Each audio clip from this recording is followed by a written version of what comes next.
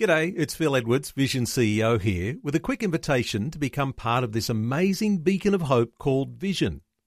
Together we can put our love into action to help people of all kinds build or rebuild their lives on the truth of God.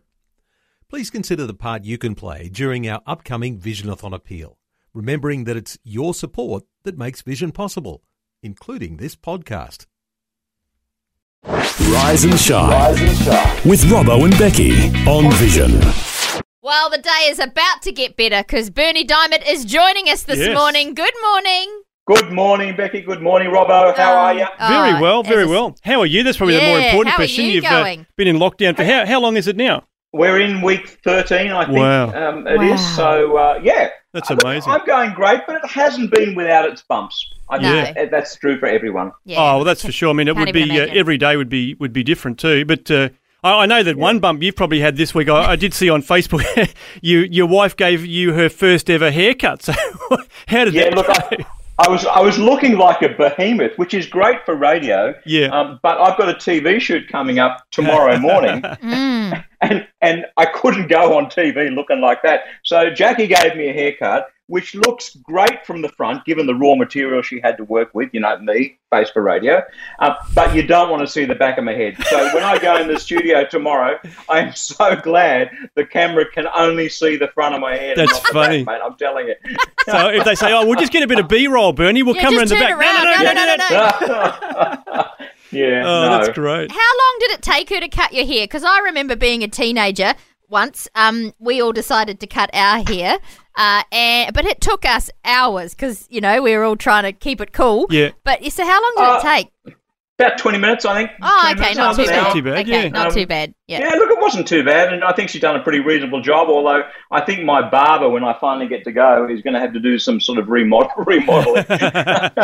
That's funny. Some emergency hair touch-ups. I love it. That's so good. I love it. Well, at least you didn't get the whole bowl thing like we did back in the day. I was going to say, or just a clipper. All right. Just take it all No, off. look, a comb and some hairspray tomorrow, and I should be fine. Oh, excellent. That is so good. Love it. Well, it's only a week between a good and a bad haircut anyway, so it'll come good, Exactly I'm sure. right.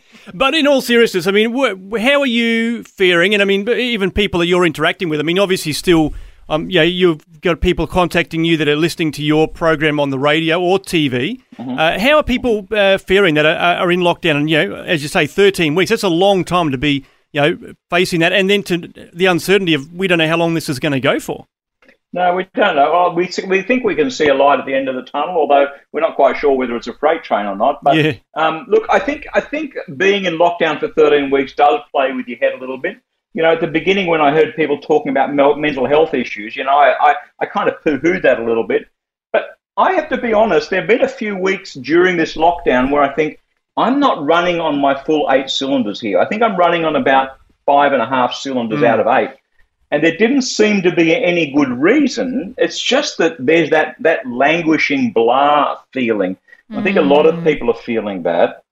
Then you look around a bit further around the country, you see what's happening in Melbourne at the moment with the protesters from the CFMEU and so on. And whatever you think about that and however you react to what they're doing, it's kind of that valve letting off the steam and the anguish that people are feeling. And we're seeing a lot of that.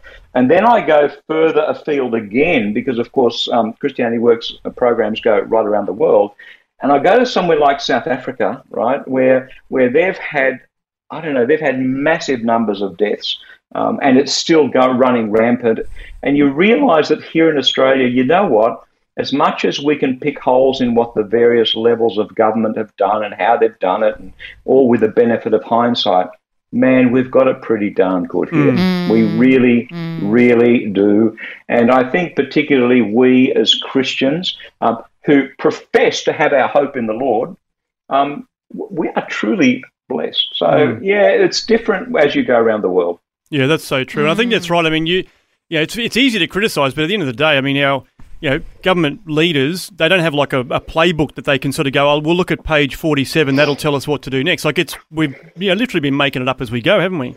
Well, absolutely. And you can look right back to the Ruby Princess thing that happened in Sydney all that time ago. And you think, okay, they blew it, but nobody really knew what they were doing. And they're still I really pray for our Prime Minister, for our Premier here in New South Wales, and I hope we as Christians are doing that, because you see the mud that's slung at these people. And I mean, I think of the Prime Minister, you know, he's got two young daughters, he's got a wife. They've got to put up with all this stuff. Yeah. And can I say, sadly, some of it's coming from Christians, and I really struggle sometimes with the lack of grace that we're showing towards our leaders. I'm not saying we shouldn't debate it. I'm not saying they're perfect, but man, they've got a tough gig. Yeah, they really do. Yeah, who'd be a politician? I know.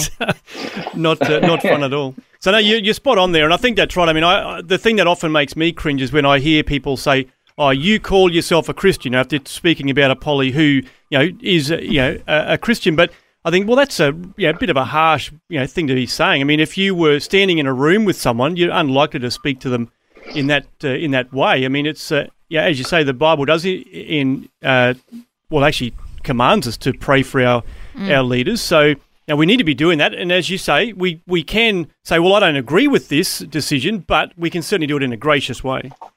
I don't agree with it, and yet the Bible also calls me to do what the law says. So there's a sense of humbling ourselves and going, you know what, I'm just going to pitch in and do my bit and be part of this nation. No one complained about, well, let's not go down that rabbit hole. Let's not do the whole vaccination thing, right? No. That's a whole different day's discussion. But I just think we as Christians need to be full of grace in how we speak the truth. Yep. Good. That's so true. Excellent. So true. Well, thank you, mate, for your words of wisdom there. Great to connect with you. And, yeah, we certainly pray for you, your family, and your hair, that it'll grow back into the right... Thank you, brother. Thank you so much. Pleasure. Thanks, mate. Appreciate your time. Thanks. Thanks for taking time to listen to this audio on demand from Vision Christian Media. To find out more about us, go to vision.org.au.